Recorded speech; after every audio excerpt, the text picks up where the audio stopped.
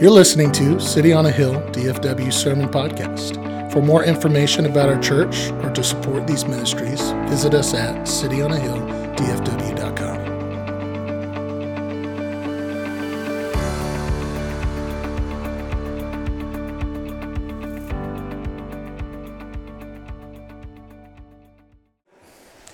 It has been 28 years ago, almost to the day, Super Bowl 1996. The Dallas Cowboys beat the Pittsburgh Steelers 27-17, capping a historic run in the early 90s, earning 3 Super Bowls in 4 years. A remarkable feat, now a part of a bygone era. People talk about the demise of America. It began with the demise of America's team. I just want to put that out there. 1996 was really a good year. There was a lot of great things that happened that year. A great diversity of music came out that year. If you're an R&B fan, The Score by the Fugees came out. Anyone? Lauryn Hill before Lauryn Hill.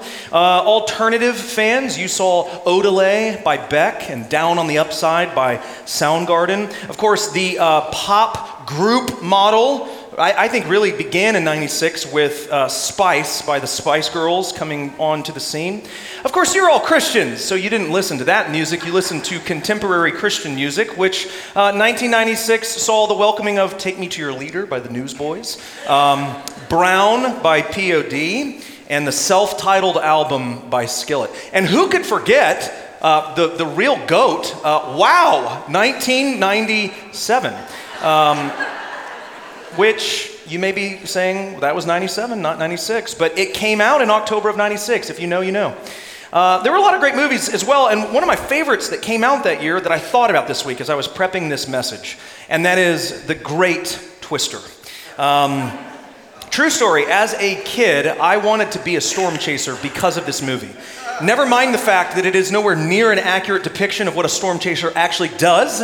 11-year-old me was all in. There's this great scene where they're sitting around the table. The main character's fiance is there with him. She knows nothing about storms or tornadoes at all. And they're talking about what they hope to see on their days of work as they go after these various tornadoes. And one of them says, we'll probably see a couple of F3s. And one of them pipes in and says, maybe even an F4 if we're lucky. That would be sweet. And the naive woman asks, well, what about an F5? And there's dramatic silence. And she asks, what would that be like? And after a tense moment, one of the guys says, the finger of God. The finger of God. The F5 is the pinnacle of destruction. It's like the finger of God touching the earth. Now, in the real world, F5s are not as rare as they are in this movie. It's kind of seen as a unicorn, I think, in Twister. But they are, relatively speaking, pretty rare. There's only been 9 of them in the 21st century. The last one occurred in Moore, Oklahoma in 2013. So it's been over 10 years ago since America has seen an F5. All throughout history, though, I think you find a similar sentiment than what is found in Twister, the movie, in that one line, which is this idea that storms and, more broadly speaking, weather is attributed to some action of God.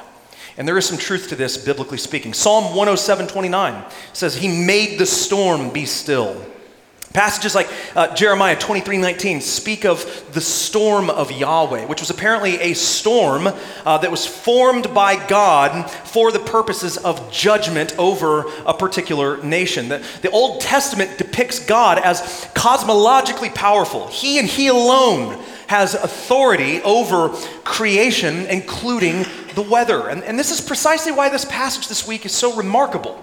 Because what we find is Jesus, the teacher, the Jewish rabbi, the miracle worker, does something that only God can do. And that is precisely because Jesus, the teacher, the rabbi, the miracle worker, is none other than God himself.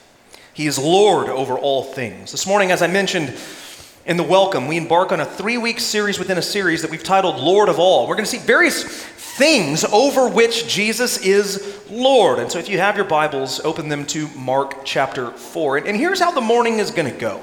I want us to just walk through the text. There's some really profound details in this passage that are worth mentioning and thinking deeply about. And then at the end, what I want to do is come back and just offer you 3 difficult but necessary applications from this text that I think meet us right where we are. that there's some implications in the text that are really profound. If you have your Bibles open to Mark 4, we're going to read verses 35 through 41. This is the word of the Lord. On that day, when evening had come, he said to them, "Let us go across to the other side." And leaving the crowd, they took him with them in the boat just as he was. And other boats were with him. And a great windstorm arose, and the waves were breaking into the boat, so that the boat was already filling. But he was in the stern, asleep on the cushion. And they woke him and said to him, "Teacher, do you not care that we're perishing?" And he awoke and rebuked the wind and said to the sea, "Peace, be still." And the wind ceased, and there was a great calm. And he said to them, "Why are you so afraid? Have you still no faith?" And they were filled with great fear and said to one another, "Who then is this, that even the wind and the sea obey him?" So if you remember over the last couple of weeks, we've been covering the parables that Jesus teaches in Mark chapter 4. 4 of them, to be exact. A couple of weeks ago, Dr. Reeves covered the parable of the sower and the soils, the longest parable recorded in Mark's gospel, by the way. Last week, we looked at 3 smaller parables, the parable of the lamp and the lampstands, the parable of the seed growing, and the parable of the mustard seed. Do you remember where Jesus was while he was telling these particular parables? You may not remember, because it was kind of a quick detail right at the very beginning of chapter 4. If you remember, before this, they were at Simon and Andrew's house. This is where the whole showdown with the teachers of the law takes place. He also has his confrontation with his mother and brothers and sisters, where he talks about the family. But in Mark 4:1, it says that he leaves Simon and Andrew's home and that he is by the sea. It says, again, he began to teach beside the sea. And a very large crowd gathered about him so that he got into a boat and sat in it on the sea. And the whole crowd was beside the sea on the land. So Jesus got into a boat and he was either sitting or standing, probably a little bit of both, and teaching the crowds in parables who had gathered on the shore of the sea. And he's just a few feet out in the water on this particular boat. Now look at verse 35 and 36. This is part of our text today. It says, "On that day, when evening had come, he said to them, 'Let us go across to the other side.' And leaving the crowd, they took him with him in the boat just as he was, and other boats were with him." So all of this that we're about to read is happening on the same day as all of these parables that he had just taught happened. He had gotten to the end of the day. It was evening time by this point. He had just finished teaching, and they are about to push off and go across the Sea of Galilee in this boat. And notice the phrase, they took him with them in the boat just as he was. This is just another way of saying that he never got out of the boat. He remained in that place the entire time of teaching. He never went onto the shore. And when he was done, he sat down and was like, "Let's get out of here." And they push off and they go across to the other side. And notice that it says that there were other boats with them. So there was sort of a fleet of boats, if you want to think of it that way. Now the word boat here, it's the Greek term ploion. It can mean a variety of different kinds of boats. But given the context, where they are and the number of boats that were with them, this is almost certainly a fishing boat. A fishing boat. Interestingly enough, in 1986, in Kibbutz Gennesaar, the western shore of the Sea of Galilee, which is where this was taking place, they found a well-preserved 2,000-year-old first-century boat. This would have been almost exactly the same kind of boat that Jesus and his disciples were on. Of course, it's weather-worn, it's 2,000 years old, but more than likely the same exact kind of boat. Roughly 27 feet long by about 7.5 to 8 feet wide. It held a maximum of, we think, probably 15 people, which was perfect for Jesus and the 12 to travel on. So they're on this boat together. They push off and begin to sail to the other side of Galilee. And look at verse 37. It says, "And a great windstorm arose, and the waves were breaking into the boat so that the boat was already filling." This language in this portion of Mark's gospel indicates that this storm came on suddenly. It's like things were peaceful and calm, and almost like in a blink of an eye, this storm has come forth. And this would have been actually quite common in this area. It's still common today. This is a naturally conducive area to sudden thunderstorms. Galilee is surrounded by high mountains. And it forms the sea, kind of a basin of sorts. And so what happens oftentimes is the cooler air from the hills rushes down the mountains and collides with the warm air on the surface of the water, and it can create sudden and violent storms. And this freaks the disciples out. They begin to lose their minds. Verse 38, but he was in the stern, asleep on the cushion. And they woke him and said to him, "Teacher, do you not care that we're dying here?" It's a little bit of my translation, but I think it tracks. Why does this scare the disciples so badly? I think this is a question that some of us need to probably think about a little bit, because, I think anytime you're on water, on a boat, and a storm rolls in, that's a little scary. There's no doubt about that. I personally think that the sea and the ocean is the scariest place in God's creation. Just personally, not a fan of it at all. What is the saying that we created NASA to explore space because we were too scared to explore the ocean? I think that's how it goes. But I want you to track with a detail that maybe you're not aware of, and that is this, that probably more than likely very few of these guys actually knew how to swim. One thing that is not often on our radar is sort of the cultural practices of a culture 2,000 years ago. This is one of them. Swimming in the ancient world was not a casual or leisurely thing that people just did for fun, especially in this part of the world. Perhaps the fishermen on the boat knew how to swim. Given the amount of time they spent on the water, would have been a helpful practice or skill to have. But there's no water parks. There's no Hurricane Harbor in Galilee, right? There's no swimming pools. You're not doing these kinds of things in the ancient world. And so the skill of learning to swim was not very common. So all that to say that anytime you're on the sea and you are going to potentially go overboard, it almost always resulted in a loss of life. It would have been a very terrifying experience. And I love the fact that while this terrifying thing is happening, the storm is blown in, the waves are crashing into the boat, it's pitch dark outside. Remember, there's no city lights, there's no electricity. It's the ancient world, very dark. You're on the ocean, storm is blown in, maybe you're seeing lightning flashes, but it is total chaos unfolding, and Jesus is just taking a nap, right? Just completely like, peace, I'm out, I'm gonna take a nap. I think there's a couple things that strike me about this, a couple details in here that strike me about this. Number one is that it demonstrates something about the humanity of Jesus in this passage. I think one of the incredible parts of this story is that you get in one passage a brilliant example of both Jesus' humanity and his deity.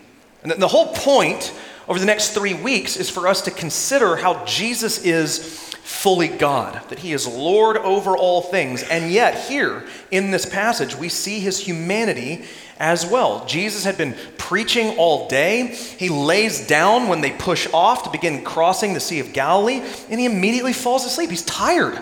He's worn out. He's been preaching all day long. He didn't have a microphone. He didn't have a sound system. So he's just yelling, and it's outside. And there's no natural auditorium to project sound. So, he'd probably exerted a lot of energy, and he was just tired. I think that's a striking detail. But number two, and I think equally important, is that it demonstrates something about the depth of trust that Jesus had in the Heavenly Father. So there are a couple passages that come to mind. Psalm 4:8 says, "In peace I will both lie down and sleep. For you alone, O Lord, make me dwell in safety." Proverbs 3 talks about the wisdom of trusting in Yahweh. And verse 24 says, "If you lie down, you will not be afraid. When you lie down, your sleep will be sweet." So I want you to remember that part of what Jesus is doing in his incarnation, in his humanity, in the flesh, is he is embodying what perfect faith and trust looks like in God the Father. So when we think about revelation, not the book, but just revelation in general, God's revealing something to us, we typically think about the words on the paper, right? Particularly the red letters. Those are the real important ones, aren't they? Yes. They're not read in Greek, by the way, spoiler, or in English, especially King James. No diss against King James, it's fine, but it's just not the original. All that to say, that was a joke. You can laugh a little bit. It's fine if you read the King James. All that to say that when we think about Revelation, we think about words. And what I want you to remember is that everything Jesus is doing, his actions, simply his presence is in and of itself revelation. It is revealing something to us concerning who God is. In this passage, he is revealing what perfect trust in God looks like. In the middle of a storm, things are going crazy, the boat is rocking, and he's sleeping peacefully. He has perfect trust that God the Father will preserve them. And in doing so, he teaches those around him to do the same, or at least he's trying to. He is, and they're not listening. By the way, just the application of napping in the middle of chaotic moments. I think just for what it's worth, for those of you, particularly ladies, on Super Bowl Sunday, taking a nap during the Super Bowl then is a godly thing, right? You're more like Jesus when that happens. Just peace with you, no shame. Regardless, the disciples are not getting the message, right? They don't understand what's happening here. They're completely beside themselves. How can Jesus be sleeping right now? We are literally about to die, and he's taking a nap. And so they rebuke him. Do you not care, Lord, that we're dying here? Probably shook him a little bit, right? What's going on? But notice they don't call him Lord. Verse 38, they don't call him Lord. They don't call him Master. They don't call him God. They call him didaskalos, teacher. But Jesus is not merely a teacher. And he proves that in verse 39. And he awoke and rebuked the wind and said to the sea, "Peace, be still." And the wind ceased, and there was a great calm. Now, it's not as evident in the English translation, but this actually harkens back a little bit to chapter 1, Mark 1, verse 25. There's a portion in Mark 1 where Jesus, he confronts a man with an unclean spirit, a demon-possessed man. And he rebukes the demon who has possessed this individual by saying, "Be silent." And if you remember when we talked about this weeks ago, the verb there in Greek, themao, it's a word that literally means to muzzle, to be muzzled, to where you can't speak. He says to the demon, "Be muzzled." And the demon is muzzled. He no longer speaks.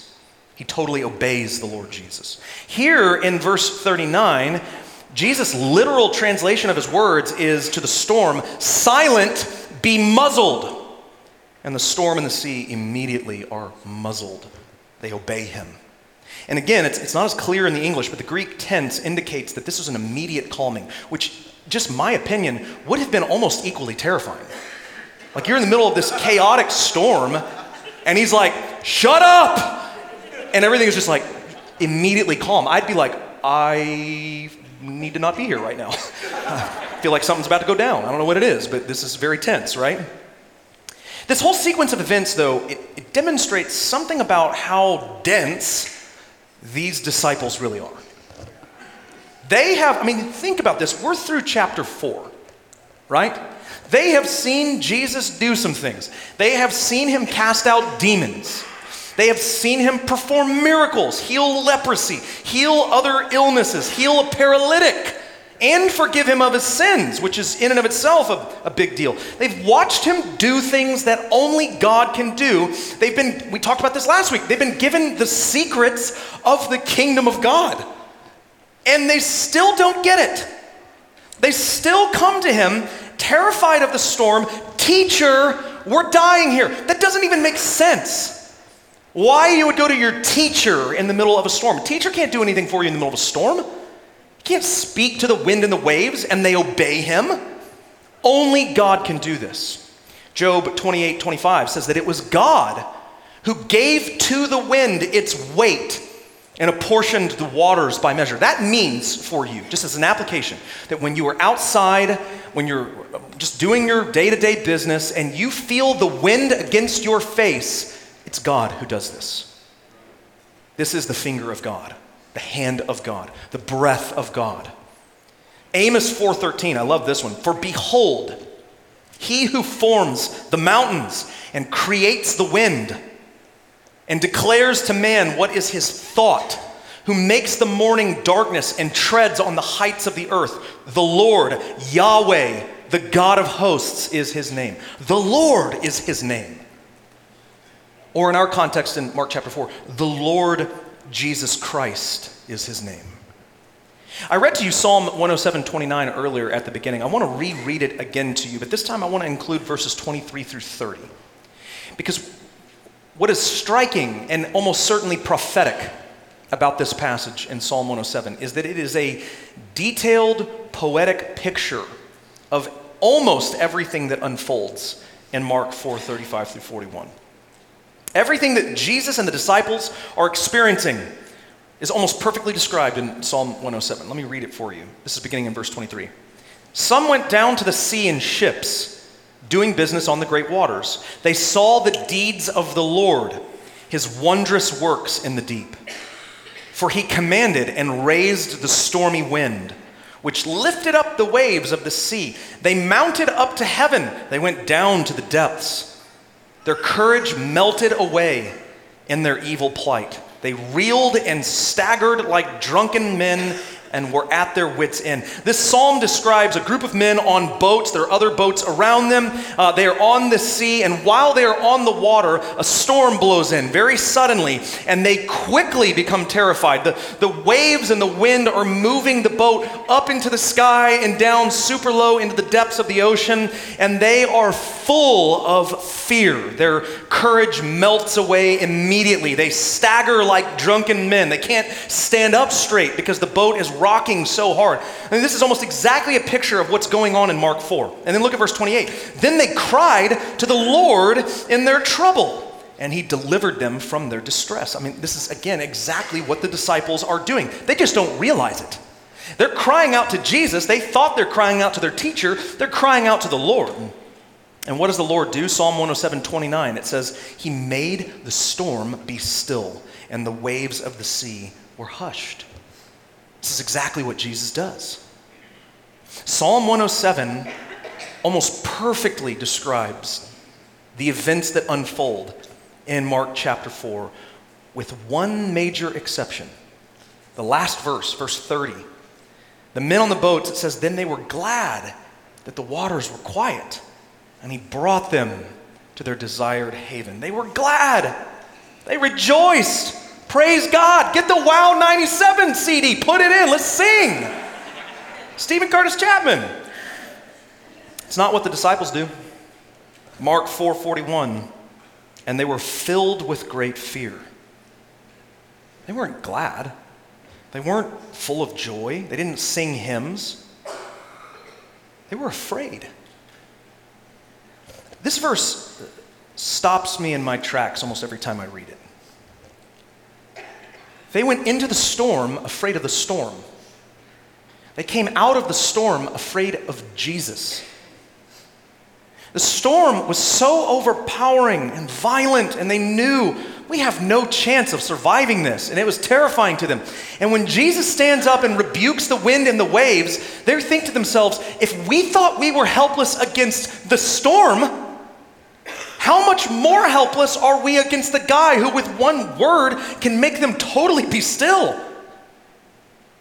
In the end of verse 41, it says, and they said to one another, who is this that even the wind and the sea obey him? I thought only God could do this. How is it that our rabbi is doing this? The guy we've been following and eating meals with and hearing him teach and seeing him do all these things. I didn't know he could do that. It's a little terrifying because they hadn't yet connected the dots. They hadn't figured it out yet. Jesus isn't merely a teacher. He is Lord over all things. Part of what that means is that he is Lord over creation. He has cosmological power. What does cosmological even mean? It's a word that relates to the origin and the development of the universe. He has power over the universe. Why? Because he created it. He is the origin of it. He develops it by the word of his power. Why do the wind and the waves obey him? Because he made the wind and the waves. This is the testimony of Scripture. John 1:3. All things came into being through him. That Greek word all is really interesting. It means all. All of it. Everything that exists comes into existence through Jesus Christ.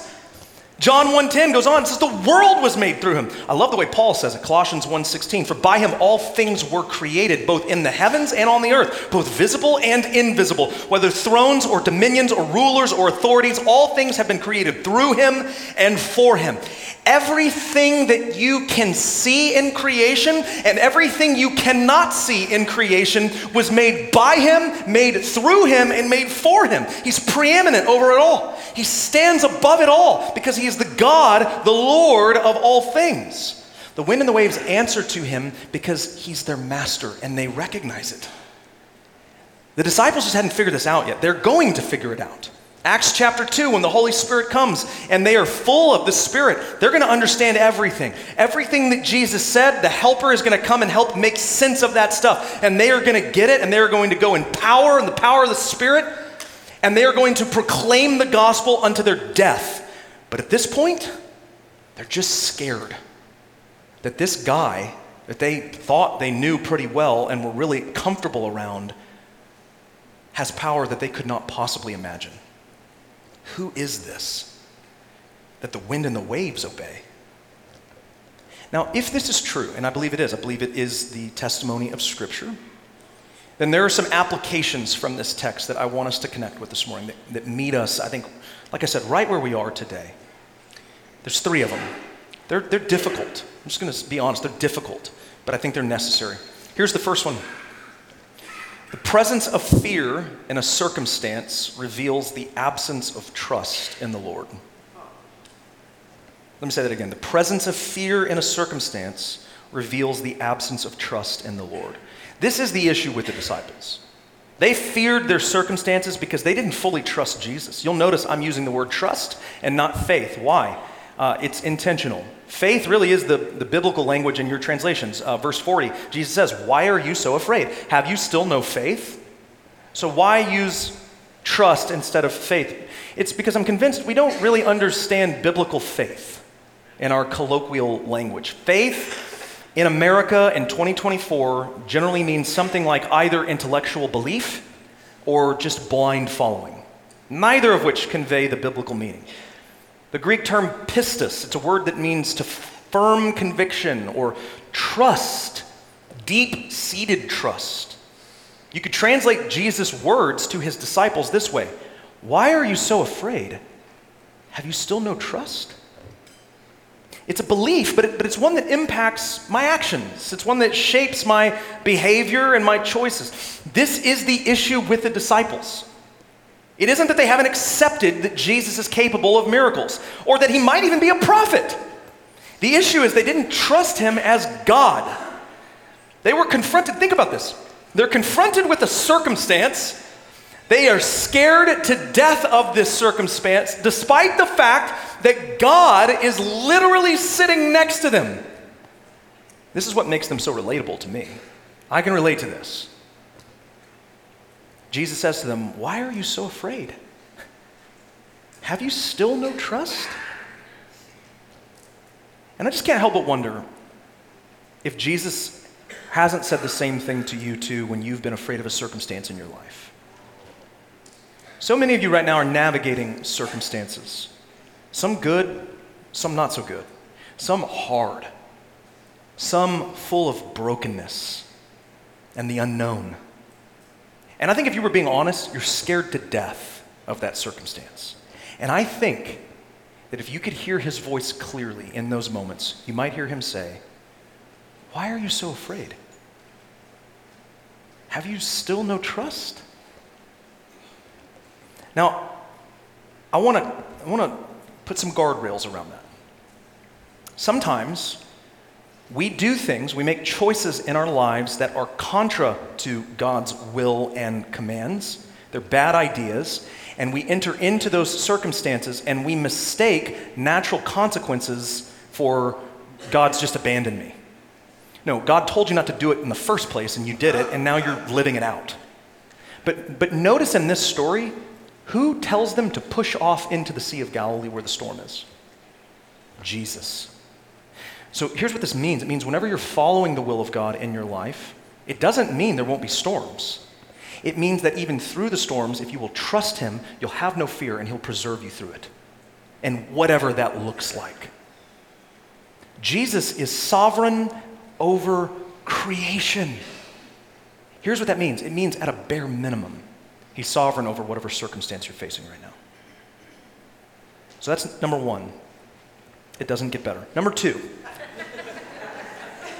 saying he is Lord is not the same thing as submitting to him as Lord. Saying he is Lord, not the same thing as submitting to him as Lord. It is easy to confess that Jesus is Lord. It is the battle cry of the Reformation. It's the battle cry of evangelicalism. Jesus is Lord. We believe that. We love to do that. It's easy to say that. It's much more difficult to submit every aspect of my life to him as Lord. And yet, this is what he demands. If Jesus is my Lord, understand this, only until obedience gets difficult or it costs me extra money or it inconveniences me somehow, he's not really Lord over my life.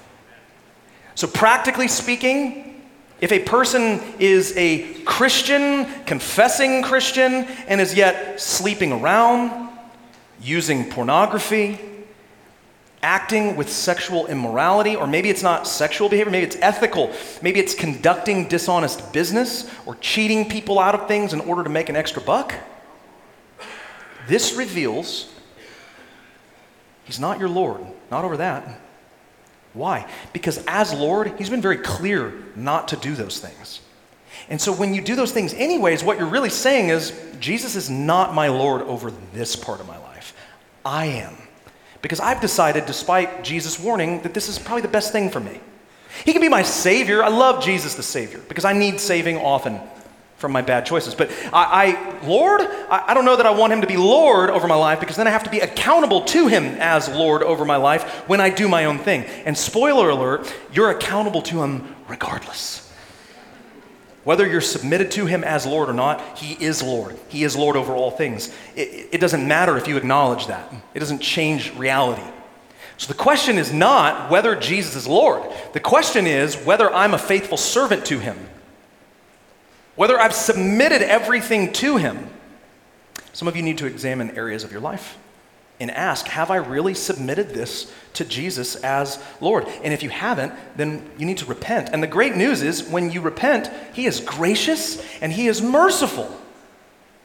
And he will receive you and forgive you because he loves you. Here's the third one. Creation's obedience to the lordship of Jesus highlights the severity of my disobedience. The wind and the waves obey him. We're going to see over the next couple of weeks, demons obey him, sickness obeys him, death obeys him. He's the creator and the sustainer of all things. All things bend themselves towards his will and obey, except you and me. We are, of all creation, the only ones that go, not today. Not today. I think I'm going to do my own thing today, Lord. You can come bail me out when it gets bad. If it gets bad. This highlights the severity of our nature as fallen people. When entire oceans obey the voice of Jesus and I don't, I mean, it's easy to think, like, I'm a pretty good guy. You know, I go to seminary. I'm in church every Sunday. I'm a pretty good guy. I do most things the right way. I'm pretty okay. Don't be fooled. Don't be fooled. We are the unique part of creation that says no to God when everything else says yes. And here's the other interesting part about it. We don't have time to go into it this morning. We're also unique in that we're made in his image and nothing else is, which is kind of like a double down, right? For some of you, here's how I want to close. Some of you have never submitted to Jesus as Lord.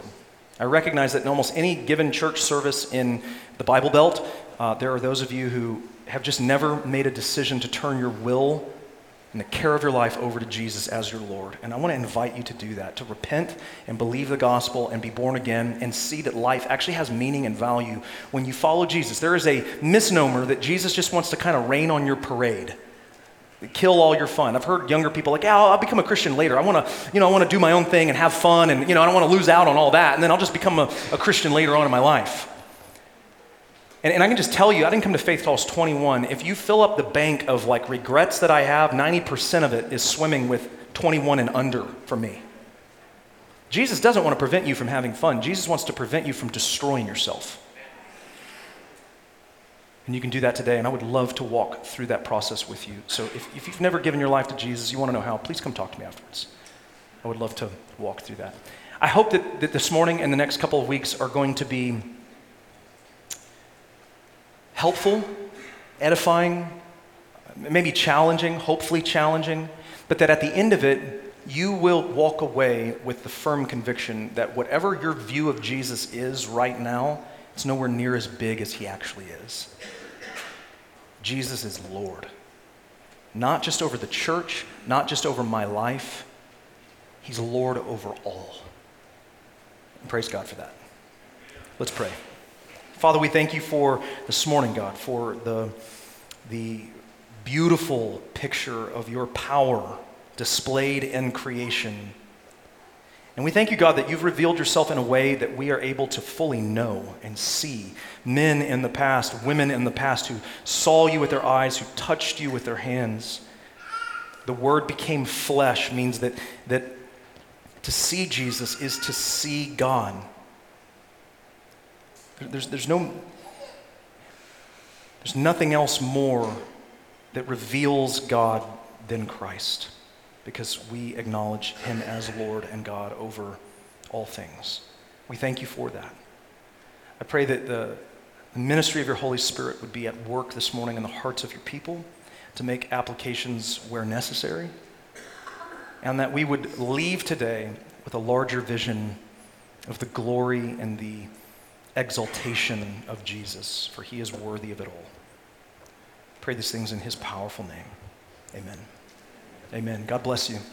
We'll see you next time.